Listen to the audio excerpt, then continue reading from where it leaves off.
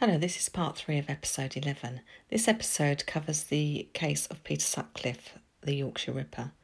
In part 1, I covered Peter Sutcliffe's background and life leading up to the murders.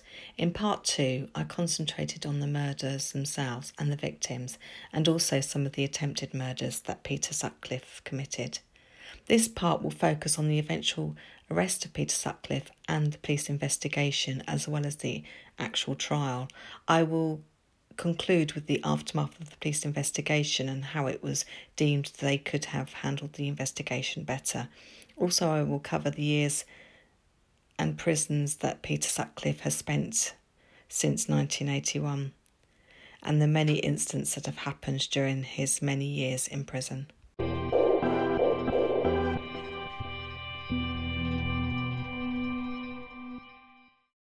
Peter Sutcliffe's known murder victims were Wilma McCann, Emily Jackson, Irene Richardson, Patricia Atkinson, Jane MacDonald, Jean Jordan, Yvonne Pearson, Helen Richter, Vera Millward, Josephine Whittaker, Barbara Leach, Marguerite Walls and Jacqueline Hill.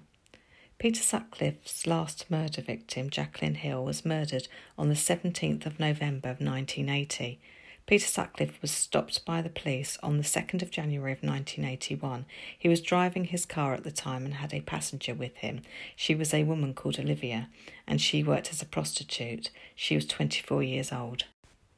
The car was pulled over by the police in Melbourne Avenue, Broomhill, in Sheffield, which is in South Yorkshire of England. A probationary police officer called Robert Hydes had noticed that the car had false number plates. Peter Sutcliffe was arrested and taken to Dewsbury Police Station. Once at the police station, the police started to question him about the Yorkshire Ripper case because it was noted that Peter Sutcliffe matched many of the physical characteristics that were known at the time. He had dark hair and dark facial hair and was of a slim build.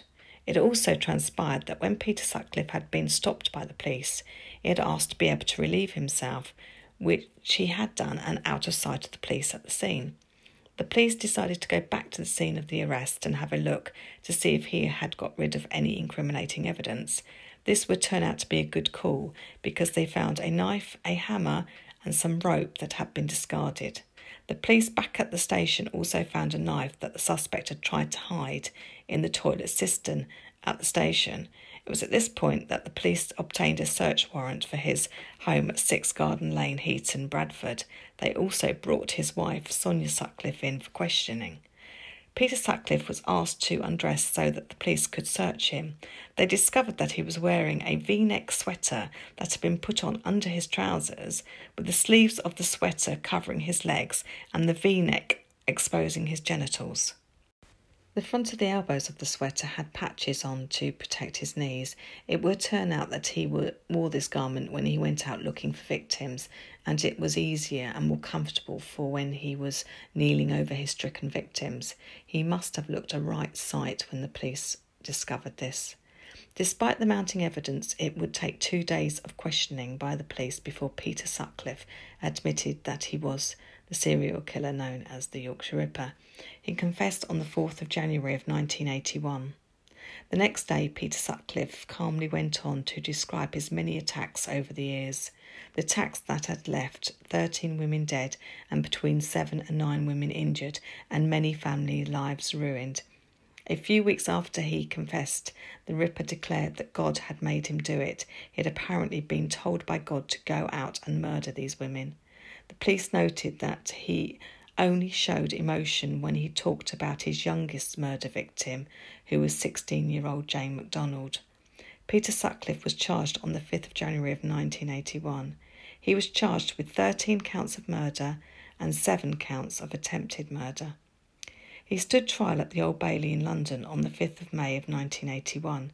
He pleaded not guilty to the murder charges, but guilty of manslaughter on the grounds of diminished responsibility.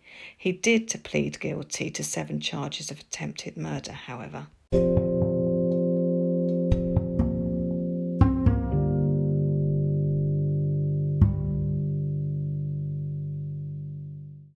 The basis of Peter Sutcliffe's defence was that he claimed to be the tool of God's will. He said that he had heard voices ordering him to kill prostitutes.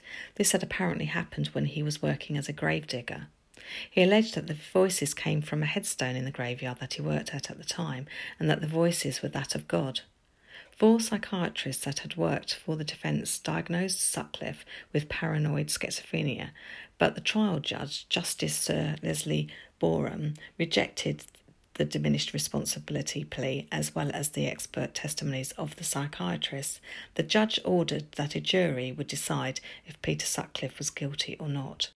The trial would last 2 weeks, and Peter Sutcliffe was found guilty of murder on all counts and was sentenced to 20 concurrent sentences of life imprisonment. The jury had rejected the evidence of the 4 psychiatrists and rejected the plea of diminished responsibility.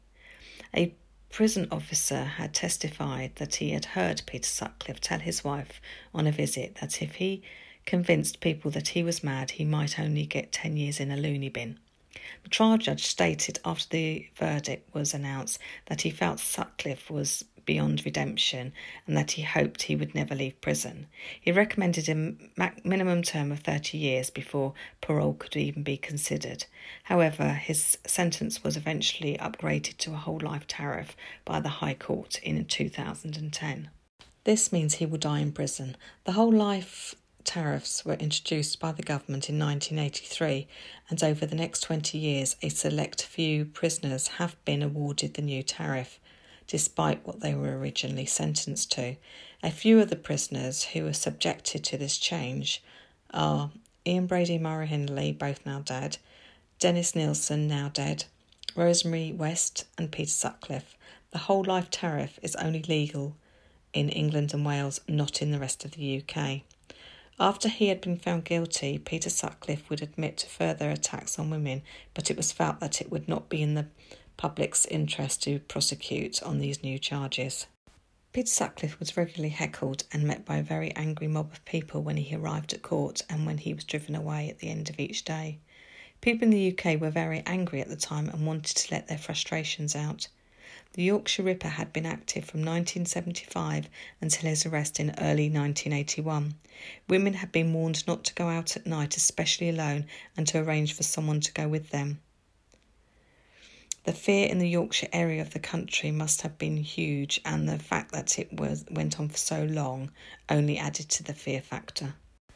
After his conviction in 1981, Peter Sutcliffe began his sentence at Parkhurst Prison, which is on the Isle of Wight. Despite being found sane at his trial, Peter Sutcliffe was soon diagnosed as suffering from schizophrenia. However, attempts to transfer him from his prison cell to a secure psychiatric unit were blocked at first. During his time at Parkhurst, he was seriously assaulted by a fellow prisoner.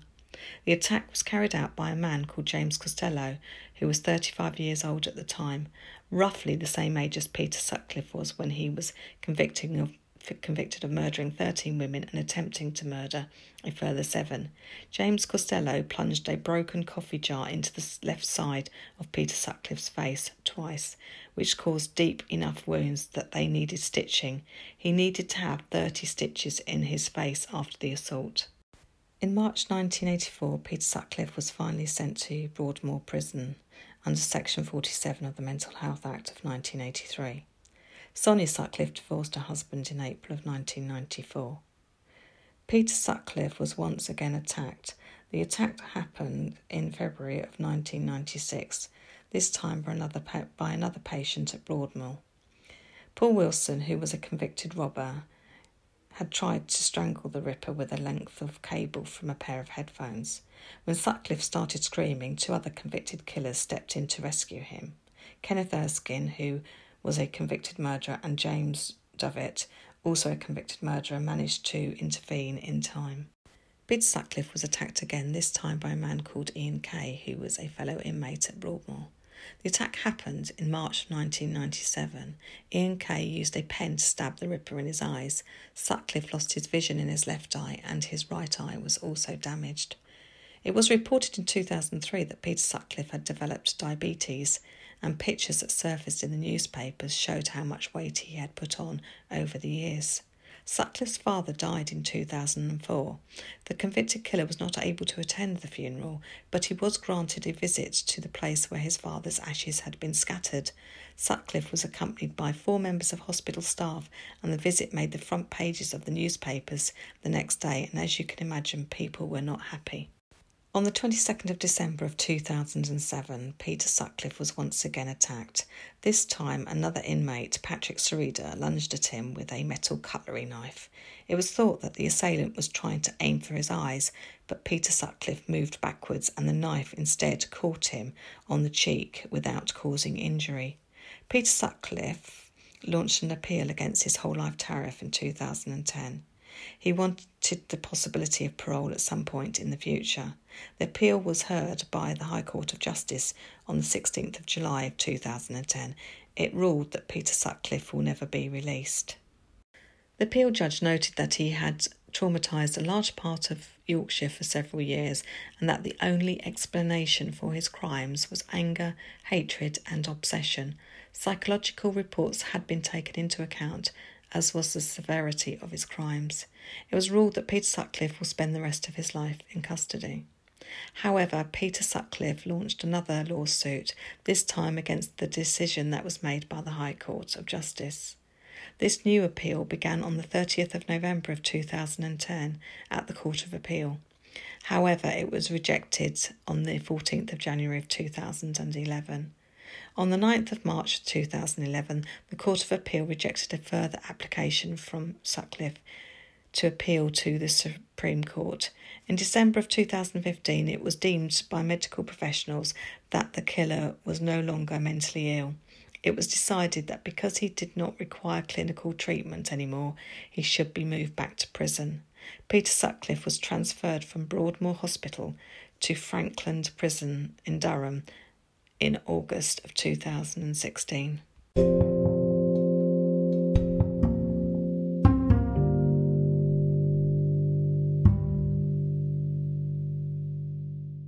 West Yorkshire Police were heavily criticised for being inadequately prepared for such an investigation. At the time, it was one of the largest police investigations by a British police force. It also happened before computers were used, and it was acknowledged that it was difficult for officers to access information and other paperwork using a large manual system. And although Peter Sutcliffe was interviewed on at least 9 occasions before his arrest, all of the information was not cross-referenced very well, and they also had many tips coming in all of the time. Every time they held a press conference, it would generate thousands more documents. The report that was held into the police's handling of the case was called the 1982 Byford Report. The report concluded that the ineffectiveness of the police incident room turned out to be a serious handicap to the overall investigation into the hunt for the Yorkshire Ripper. There was too much unprocessed information that resulted in a failure to connect vital pieces of relevant vital information. It also concluded that the serious fault in the index system allowed Peter Sutcliffe to continually slip through the net. George Oldfield, who at the time of Peter Sutcliffe's arrest held the rank of Assistant Chief Constable, was criticised for being too focused on a hoax so-called confessional tape that had been dubbed Wearside Jack. Suspects were often ruled out of the investigation on the basis that they had the wrong accent. It was also said that George Oldfield had ignored information from some of Peter Sutcliffe's survivors regarding the Ripper's accent. The Wearside Jack hoax tape played such a big part in the investigation and led to so much confusion. The report found that it was given too much credibility at the time. The official response to the whole investigation's handling of the case led to the development of the Major Incident Computer Application, MICA, which would be used in future cases. Also, the general public reacted to the way that the police had handled the case by holding marches. The Leeds Revolutionary Feminist Group organised marches with the slogan "Reclaim the Night." The group also were vocal in the criticism of the police and accused them of victim blaming. And they also accused them and criticised them for saying that women should not go out at night, especially alone. In relation to the possibility that Peter Sutcliffe was responsible for other attacks that he had not been convicted of, that was considered by the Byford report as well. The report concluded that it was highly probable that Peter Sutcliffe had committed other crimes, but no evidence was available to charge him at this point. The Byford report also highlighted the fact that a tip-off from a friend of Peter Sutcliffe's, a man called Trevor Birdsall, had not been followed up on. An index card had been created on the basis of the letter, and despite the fact that there were already 3 existing cards in the records regarding Peter Sutcliffe, for some reason the letter and cards remained in a filing tray in the incident room from the end of November of 1980 until Peter Sutcliffe's arrest in early January of 1981. On top of that, having sent the letter to the police, Trevor Birdsall visited the police station in Bradford to repeat his misgivings about Peter Sutcliffe. Apparently, a report on the visit was somehow lost, and even after a comprehensive search, was never found. The Byford report stated that the failure to take advantage of the new potential evidence in relation to the letter and the subsequent visit from Trevor Birdsall was yet again a stark illustration of the decline in the efficiency of the so-called major incident room. It would result in Peter Sutcliffe being at large for more than a month longer than he needed to be. However, luckily he had not seemingly committed any further attacks during this time. So overall, the investigation that looked into the so-called failings highlighted many concerns, mainly the amount of paperwork that was not properly cross-referenced, the false hoax tape that had been taken far too seriously, even to the extent of excluding people on the basis of their accents alone, and the potential tip-off from Trevor Birdsall, who had been a friend of Peter Sutcliffe's at the time that the murderous attacks were being carried out. Over the years, there had been quite a few changes in personnel at the head of the investigation, but George Oldfield seems to be the one police officer who was most heavily criticised for his so-called blinkered view on things. Some junior officers also stated that they had tried to pass on concerns to senior officers, but were not taken seriously at the time. The police eventually established who had sent the hoax tape into the police during the Yorkshire Ripper investigation. The man's name was John Humble. He was born on the 8th of January of 1956. He worked as a labourer at the time. 25 years after he had sent the hoax tape, and as it turned out later, 3 hoax letters as well, John Humble was arrested. The arrest happened because eventually 3 letters were linked to the tape, and in 2005, when a review was undertaken to try and find the hoaxer, a small piece of gummed envelope from the letter, the original seal of the letter, had been located in a lab in London. The decision was taken to analyse the paper for any possible DNA. They found enough to be tested. The DNA profile that was obtained provided a match to an existing profile in the database. John Humble was identified. He had had his DNA taken in an unrelated incident in 2001. He had been arrested for drink driving. Although John Humble admitted he had sent the letters and the tape, he denied that he had committed any crime. He was charged with 4 counts of perverting the course of justice. Apparently, John Humble had liked the idea of the notoriety of being involved in the Yorkshire Ripper case. He also had a hatred of the police and a fascination with the Jack the Ripper Whitechapel murders that had taken place in the late 19th century in London. It would later transpire that John Humble did in fact phone the police twice, but did not give his name to indicate to them that the letters and tape were all a hoax. He said that he did this because he felt guilty for misleading the investigation.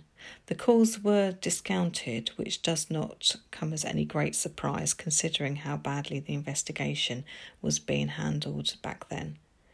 The call had been recorded, but the police said that they had received lots of hoax calls to the police station during this busy time. The first time that John Humble had phoned was just after the murder of 20-year-old university student Barbara Leach. She was the first victim since John Humble's tape had started to influence the police investigation. John Humble went to trial at Leeds Crown Court on the 9th of January of 2006. He eventually admitted to the crime and pleaded guilty to 4 counts of perverting the course of justice. He was sentenced to 8 years in prison, but was released after only serving 4. He died in July of 2019 from heart failure. Peter Sutcliffe is still alive and serving out his sentence in prison. George Oldfield, who was the officer in charge for most of the Yorkshire Ripper inquiry, retired from the police force in 1983 due to ongoing ill health. He had already had 2 heart attacks by this time. He had suffered his second heart attack in 1983 and had been off work for many months before taking retirement. George Oldfield died on the 4th of July of 1983 at the age of 61 after a long illness. This part concludes this episode of the case of Peter Sutcliffe, the Yorkshire Ripper. I hope that valuable lessons have been learnt of the many years since this case was solved. Hopefully people's attitudes towards some victim groups, namely sex workers, will have improved over the years as well. They did not ask to be attacked by Peter Sutcliffe. They were just, in some cases, trying to earn a little extra money for their family. Some of the women had nothing to do with sex work at all, and 2 of his victims were only 14 and 16. The young girl that was attacked, called Tracy Brown, was just walking down a country lane close to her home. She was 14 years old. Luckily, she survived. The other really young victim was 16 years old, Jane MacDonald, who was just walking home in the area close to where she lived. She unfortunately did not survive the attack. The signs pointing towards Peter Sutcliffe at the time did not appear to be that strong, at least on the face of it, but if more care and time had been put into solving the case with suspicions being acted on, maybe he would have been looked at more closely as a suspect. Who knows? It does sound as though the police were overwhelmed with information, so maybe they did the best that they could at the time. If you do not have enough resources, and some of the resources that you do have are not up to the job, then the job is going to be that much harder. The main police officer to come under fire after the conclusion of the prosecution and committal of Peter Sutcliffe was George Oldfield, who at the time was Assistant Police Constable and the main lead investigator on the case. However, the lead investigator had changed a few times over the years, so others also had a responsibility. Also, George Oldfield was not always in the best of health. I personally believe that although the onus was on him to lead the investigation, other people below and above him had a duty as well to apprehend the serial killer.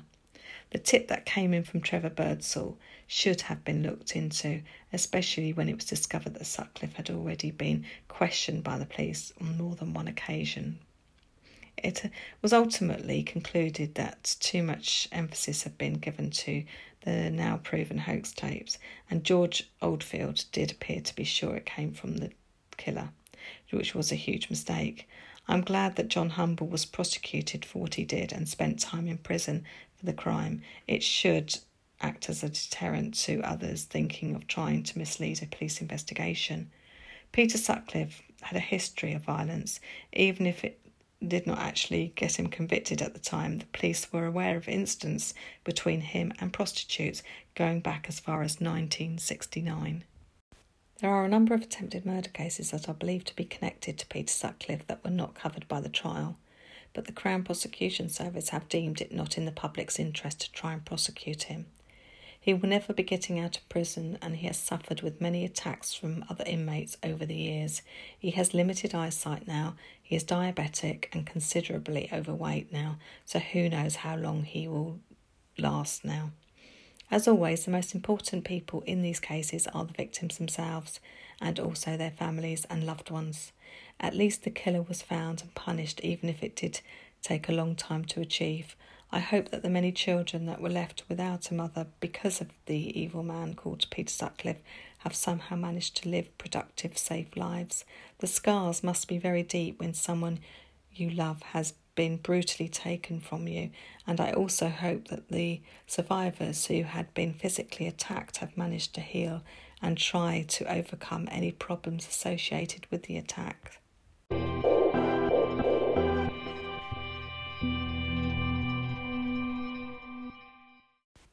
credits for this part of episode 11 go to Wikipedia, murderpedia.org, allthat'sinteresting.com, which is a website. Thank you very much.